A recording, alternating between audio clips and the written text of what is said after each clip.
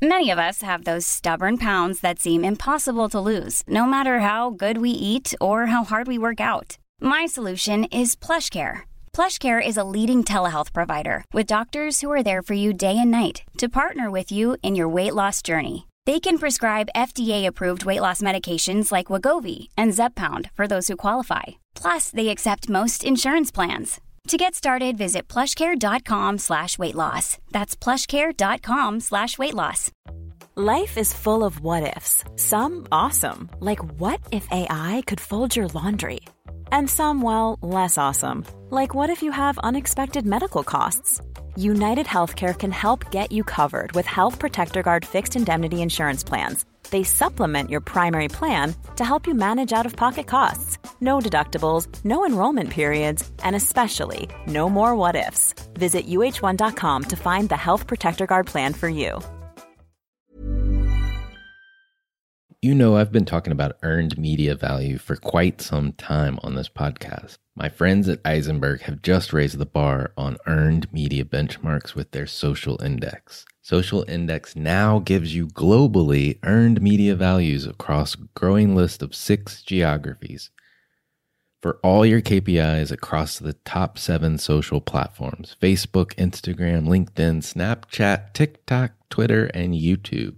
You can now visualize these values for deeper analysis, and they have a look-back window over 2 years of historical comparisons. Social Index is updated daily. Don't get stuck with old data. Over 1,000 companies have used the Social Index to understand the ROI of their social campaigns. And if you work with a social agency, you should demand they incorporate earned media values into your reports. Get your earned media value for social content. Visit earnedmediavalues.com/Alan. Again, that's earnedmediavalues.com/ALAN. For all of us, it's about predicting where the consumer is going and getting half of it right. One of the things we want to do is create ads that don't suck. Embracing change creates great possibility. I'm Alan Hart, and this is Marketing Today. Today on the show, I've got Sweta Patel. She's the Vice President of Engagement Growth Marketing at Roku. At Roku, she's responsible for increasing user engagement on the Roku channel, a free ad-supported service on the America's #1 streaming platform, Roku. Since joining the company in 2020, Sweta has created campaigns and workflows that drive that user loyalty and increase customer lifetime value for their fast-growing user base. Prior to Roku, Sweta held leadership roles at Apple, Hulu, the Walt Disney Company, Cox Communications, and Comcast, where she spearheaded acquisition efforts, engagements, upsell, retention, and win-back marketing initiatives. On the show today, we talk about streaming, the rapid growth, how they're using the Roku platform, and how marketers should be thinking about engaging with streaming providers in the future. So I hope you enjoy this conversation with Sweta Patel. Sweta, welcome to the show. Thank you, Alan. Thank you for having me. I'm looking forward to this conversation, learning as much as I can about Roku in the process. But before we get to the business side, I hear you are a twin. Are you identical twins? That's right. Yes, we are. I am an identical twin. My twin lives in London and I am here in LA.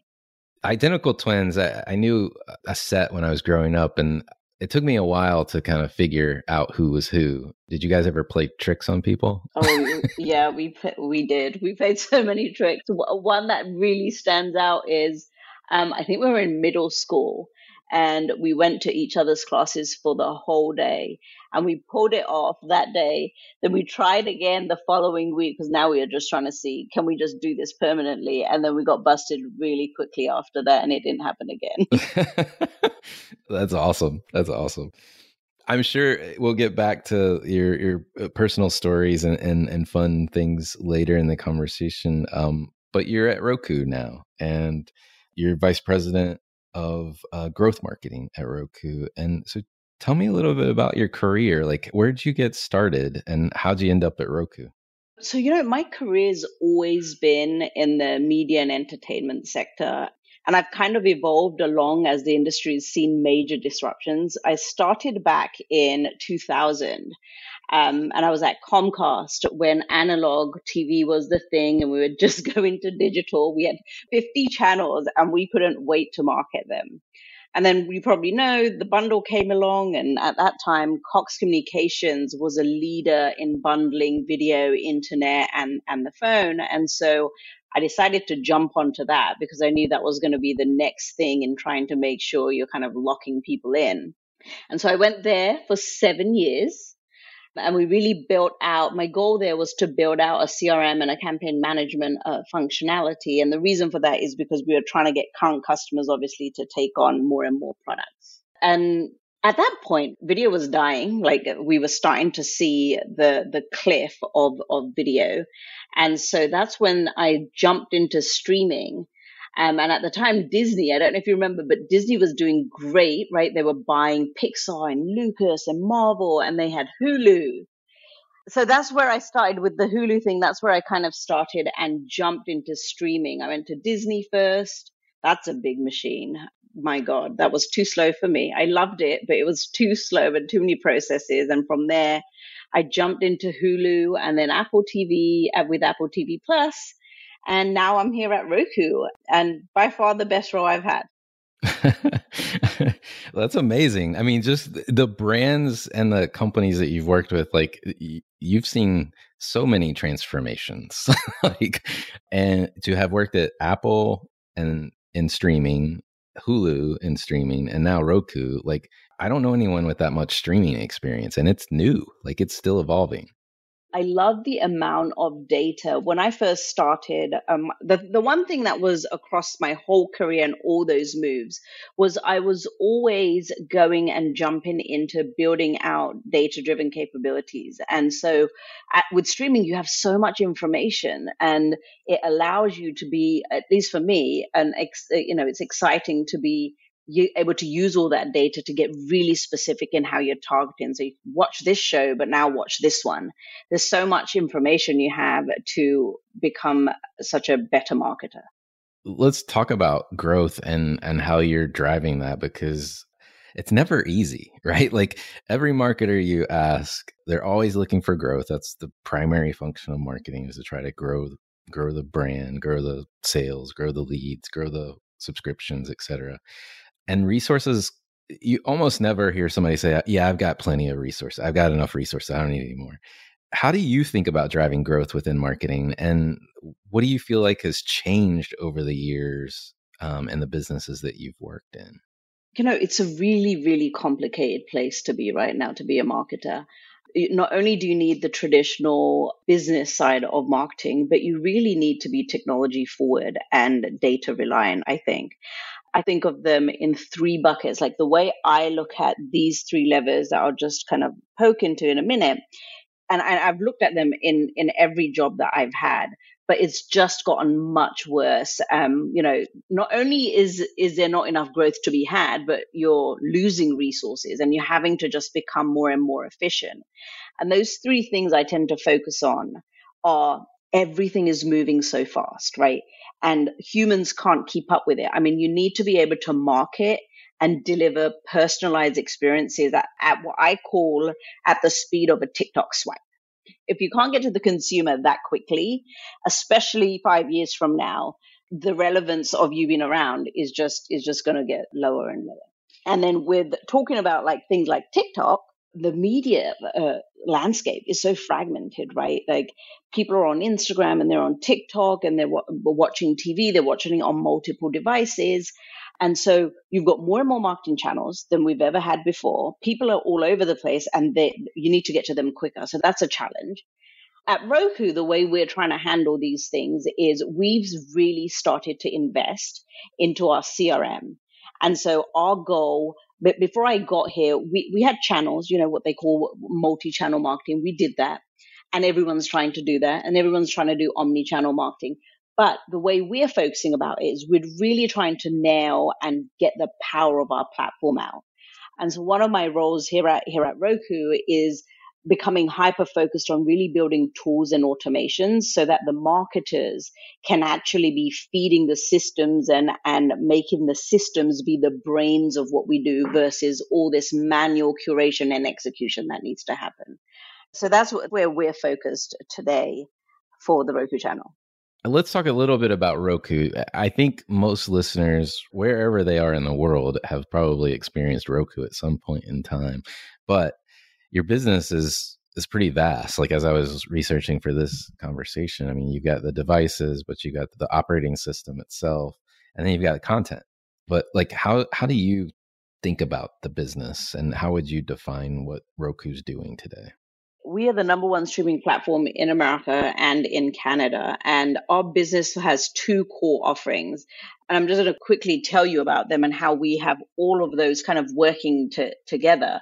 Like you said, it's our devices, right? We've got the Roku devices and we have Roku TVs. And these devices and TVs really offer an easy way to watch TV. For most users, that this is what they use to get to their Netflixes, Hulus, Disneys, and the Roku channel. The TVs, however, people know us for devices, but with one in three TVs in the US are powered by Roku, and we partner with multiple manufacturers like TCL and Hisense to do that. And then the second part of our business is the platform business, and that's made up of three pillars. It's advertising, right? That is what we do at the core. And then we've got our content partnerships like the streaming providers I just mentioned. And then, of course, the Roku channel. And all of that works together and is really how we monetize for the business. Then as we drive a little deeper into the platform business and Roku channel, how do you describe what Roku channel is for listeners and what makes it unique or special? The Roku channel is an ad-supported channel that is on the Roku platform, but it's not only on the Roku platform, it's also, you can download the app, you can watch it on web, you can watch it on Fire TV and on Samsung. And what that is it's free TV, right? When we talk to our customers, 87% of our customers told us that they want free TV. And actually, free is the largest searched word on our platform. And the channel offers live and on-demand TV. We've got, I think, around at this point, more than 45,000 free movies and TV programs. We wanted to work with kids and make sure we're giving them a platform to watch. So we've got a robust kids and family offering, a live TV guide, premium subscriptions, and now we just launched Roku Original. So it's where you come to watch all your content. In its simplicity, it's where you come to watch, whether it's ad supported or your premium subscription. You can watch all of that in the Roku channel. You're creating the entire experience, if you will, within the channel. And on our platform, right? So we've immersed it into our platform, which is what makes it really unique versus others. You just mentioned Roku's Originals. Congrats on the launch of that. Tell me about the launch and how did you even market it? We took a really different approach than how people usually market originals. Our marketing strategy was to really focus on how can Roku come out with the biggest campaign that we've had to date, and primarily use the power of our own platform to do that. We have the unique opportunity, I would say, to connect our shows to audiences at scale, right? Obviously, the first round of our originals was the Quibi content that we bought. What we could do was really put it on the platform to give it scale. And then the data component that I mentioned to you, right? We made sure that we used all the data, obviously, that we can, right, within the constraints of what we are allowed to do, so that we went really deep and went targeted for specific shows. And then we also went really broad for a lot of the shows that had a mass appeal. Our platform was, I would say, our platform leaning into it with 100% share of voice, and then merging the product and the marketing component of our platform is where I think we were really different. We took our marketing and almost made it a feature function of the platform. We're embedded in the left-hand nav, right, which is where people go to kind of navigate around their Roku. And then we also had a primetime ad, which was right at the bottom on the left-hand corner, that allowed customers to get to content within a click or two. Our goal was to make sure you could get to anything you wanted to watch within a click or two, right when you wanted to watch it, which is when you turned your Roku on. How did you feel? I mean, you've worked at the likes of, Disney and Apple before coming to Roku, as well as like Comcast and all those others that we talked about.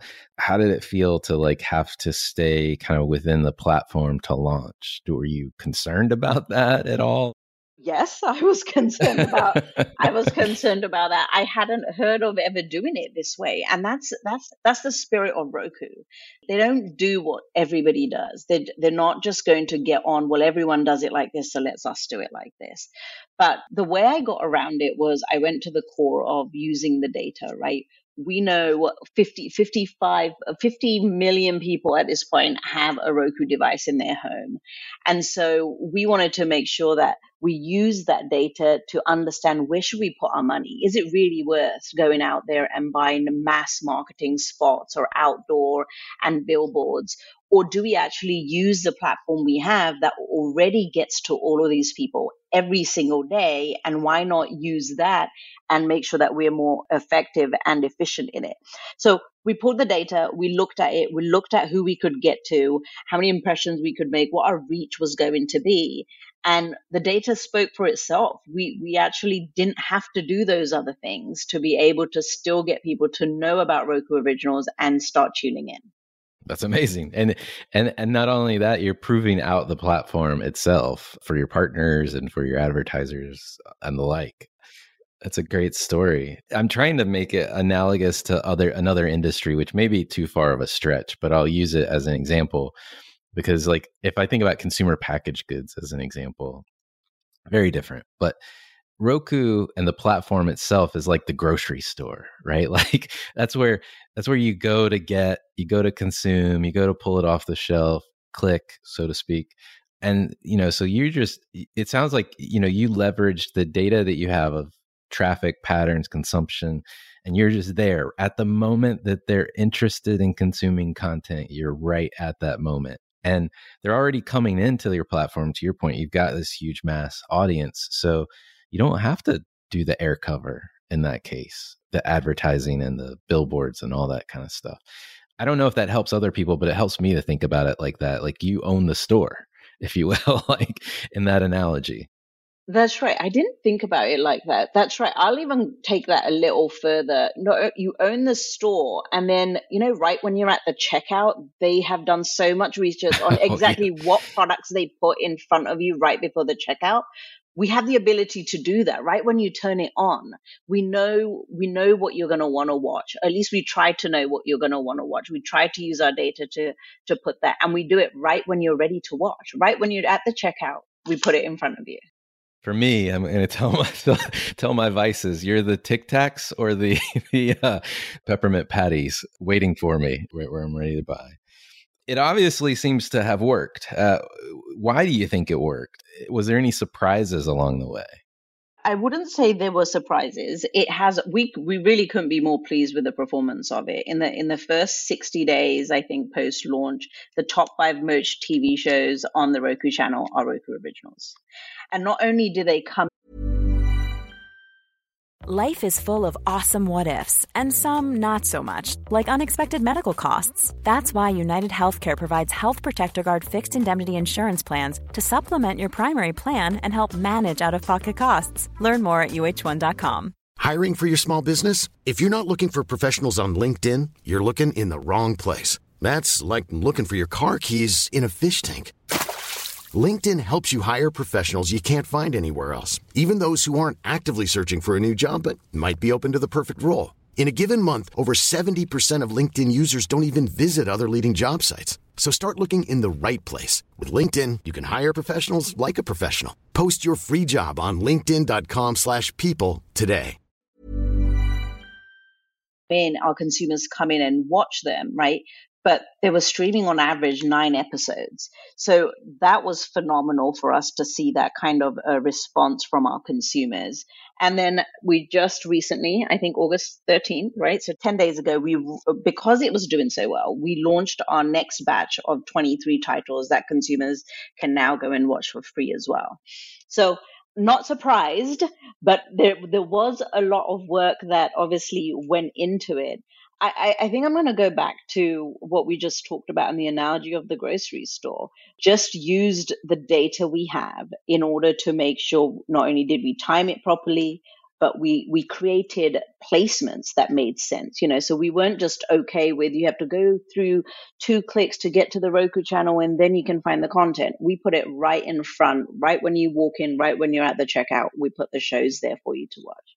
That's a testament, what you just described in the consumption pattern, even after you get them to try it, is they're coming back for more. I mean, that speaks to the quality of the content too. I mean, the product itself, the product being content in this case, the titles that you're selling. Look, this is Hollywood's best talent, right? We know that it was done and tried, and maybe it didn't catch the attention it needed for many reasons, but the content you can't argue with. It's great content. It's got Hollywood's best talent in it. I mean, they're not small names. We've got big names behind it, in front of the camera and behind the camera. So yeah, the content is fantastic, and there's something in there for everyone. Well, at Roku, you've got so much going on. You've got your own content with originals, you got your channel, you've got the platform itself and your content partners and advertising in general. How can marketers, that may be listening to this, think about working with Roku? So our ad sales team and my colleagues in the ad sales team, they really do a phenomenal job connecting marketers across many brands and industries, right? The thing about what we just talked about regarding how we launch Roku Originals versus what we are out there selling to the brands is the same thing. I think when we talked about this earlier, I had mentioned we ate our own dog food. So what made us super successful with Roku Originals and the marketing for the Roku channel in general is that everything we used, every placement we used, whether that was the primetime ad, whether that's the video ads that we have, these are all things that are available to all the advertisers and brands out there that want to work with us.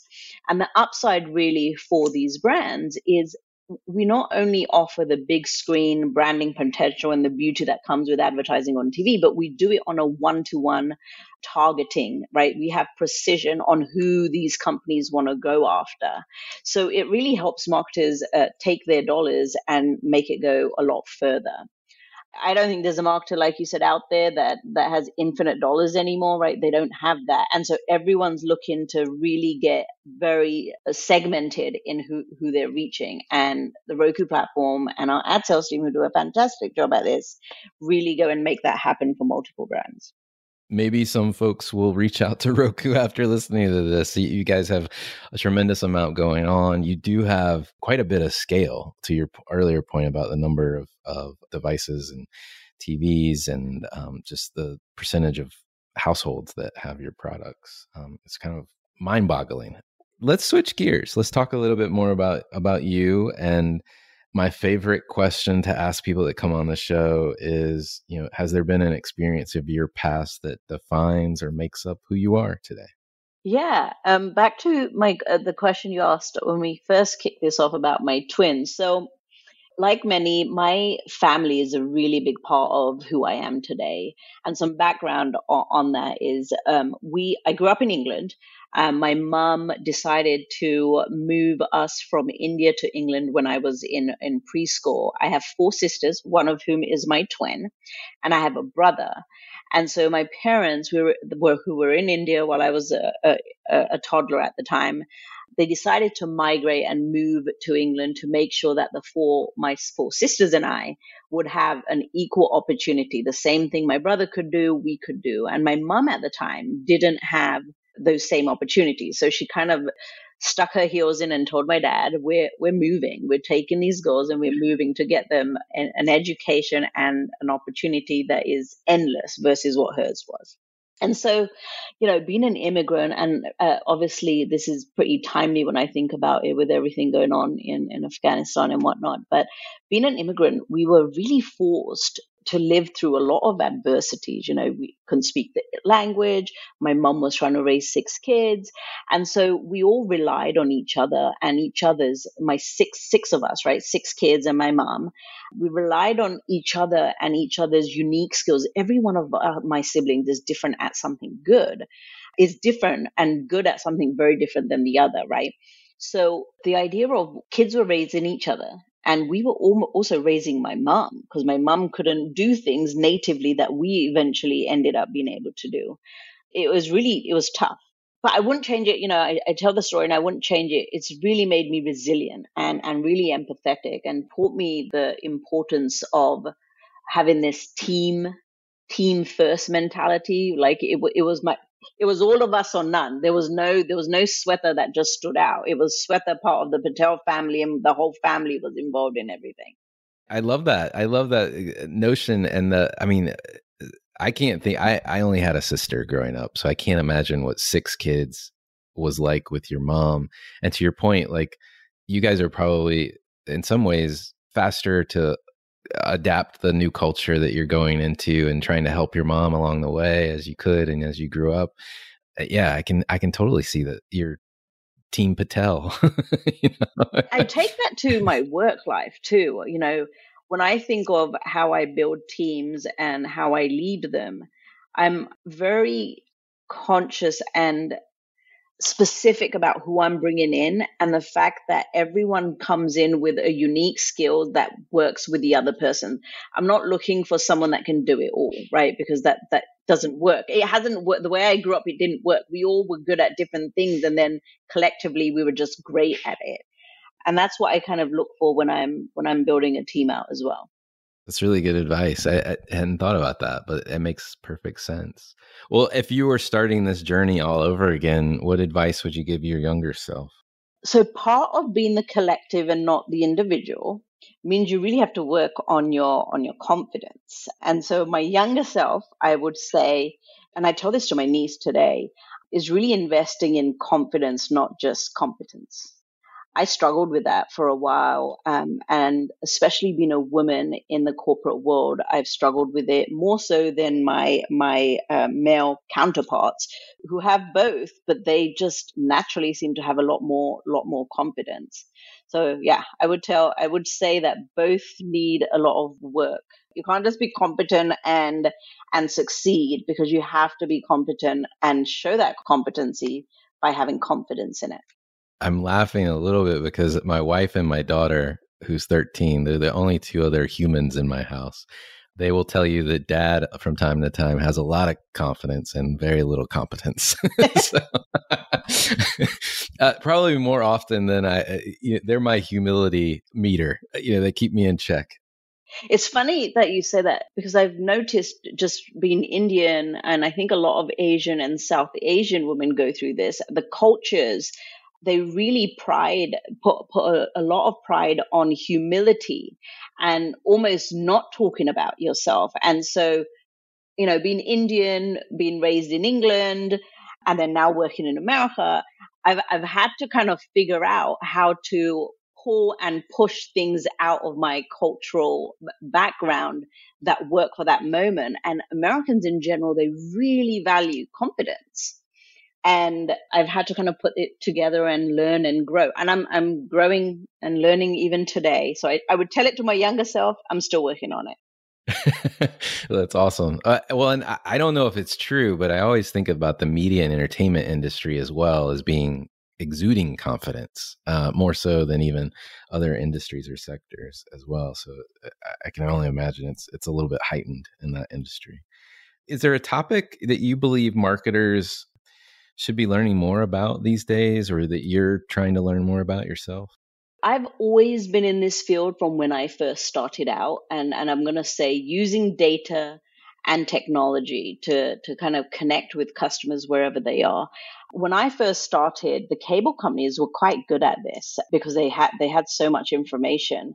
I think we've spent about, the last 10 years collecting a ton of data and storing them, and servers that can store them, and how big is my data versus your data. I don't think I don't think there are many companies that have actually figured out how to use that and use that quickly, not just sit on it, but have insights, and insights that turn into campaigns, and campaigns that turn into analytics, and analytics that fuel all of this back, right? That circle. It's really difficult to do. And I think that we don't have a choice but to figure out how to use the data we have. And that's, I think, what everyone should be learning more about. And that's when you start hearing about, how do you have machines do this? And how do you do this in a way that is using artificial intelligence to say what you should watch next, not what you should curate. On a personal front, are there brands or companies or causes that you follow you think other people should be taking notice of? I'm going to go to companies because I've done a lot of research on this company and I just don't understand how it's doing. I would say the companies I tend to focus on are those that are either doing something really disruptive or making something really easy. And the one that stands out right now, there's two, and then there's an industry I want to actually talk about. So TikTok, oh my goodness. Not because, it's new, but because I think it's really changing culture. And that's fascinating to me, right? Which makes me get on my toes and figure out, well, this is going to go at the speed of light. How are we going to figure this out? It's not just a product. It's actually changing how people live now. It's changing what entertainment is. And entertainment is now not just, TV shows and news and live TV. It's actually just these kids watching these videos and just sitting there spending hours swiping up and down. So that company I've got my eyes on because I think they're doing a phenomenal job on using, again, they use great data to put video after video in front of you. They've done it really, really well.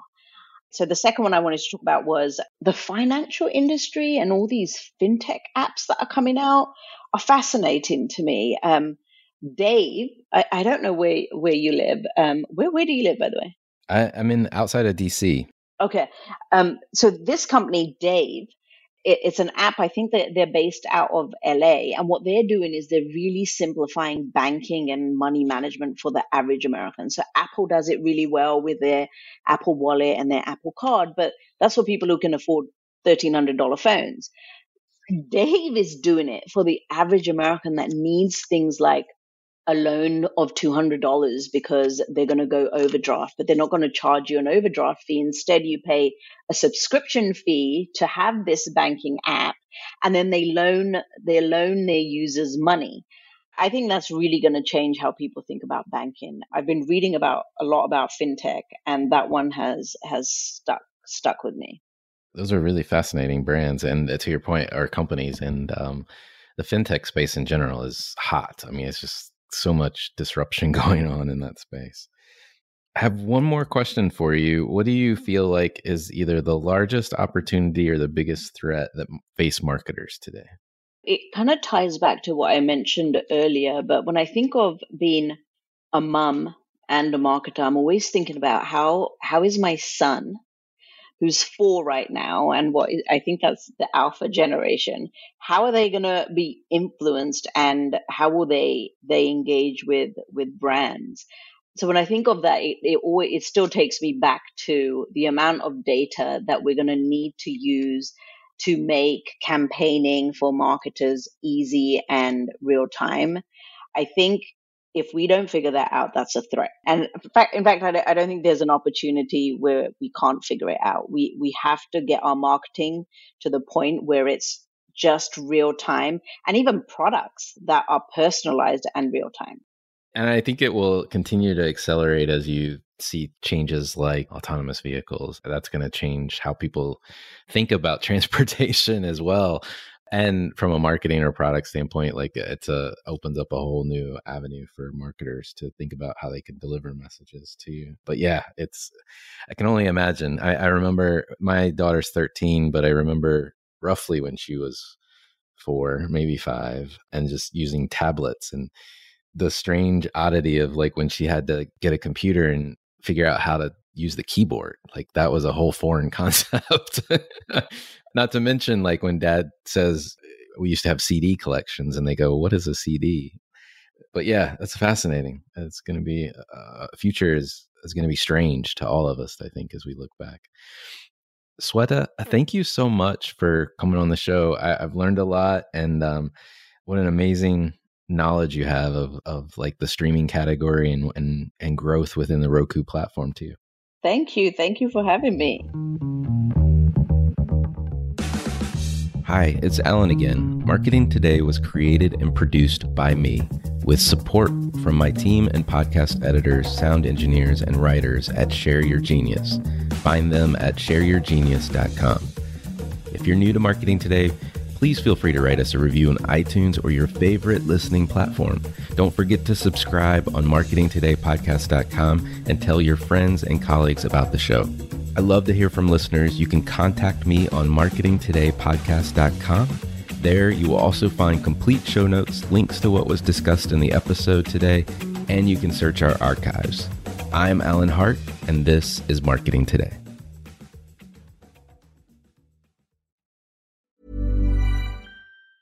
Mom deserves the best, and there's no better place to shop for Mother's Day than Whole Foods Market. They're your destination for unbeatable savings, from premium gifts to show-stopping flowers and irresistible desserts. Start by saving 33% with Prime on all body care and candles. Then get a 15-stem bunch of tulips for just $9.99 each with Prime. Round out Mom's menu with festive rosé, irresistible berry chantilly cake, and more special treats. Come celebrate Mother's Day at Whole Foods Market. Planning for your next trip? Elevate your travel style with Quince. Quince has all the jet-setting essentials you'll want for your next getaway, like European linen, premium luggage options, buttery soft Italian leather bags, and so much more. And it's all priced at 50 to 80% less than similar brands. Plus, Quince only works with factories that use safe and ethical manufacturing practices. Pack your bags with high-quality essentials you'll be wearing for vacations to come with Quince. Go to quince.com/trip for free shipping and 365-day returns.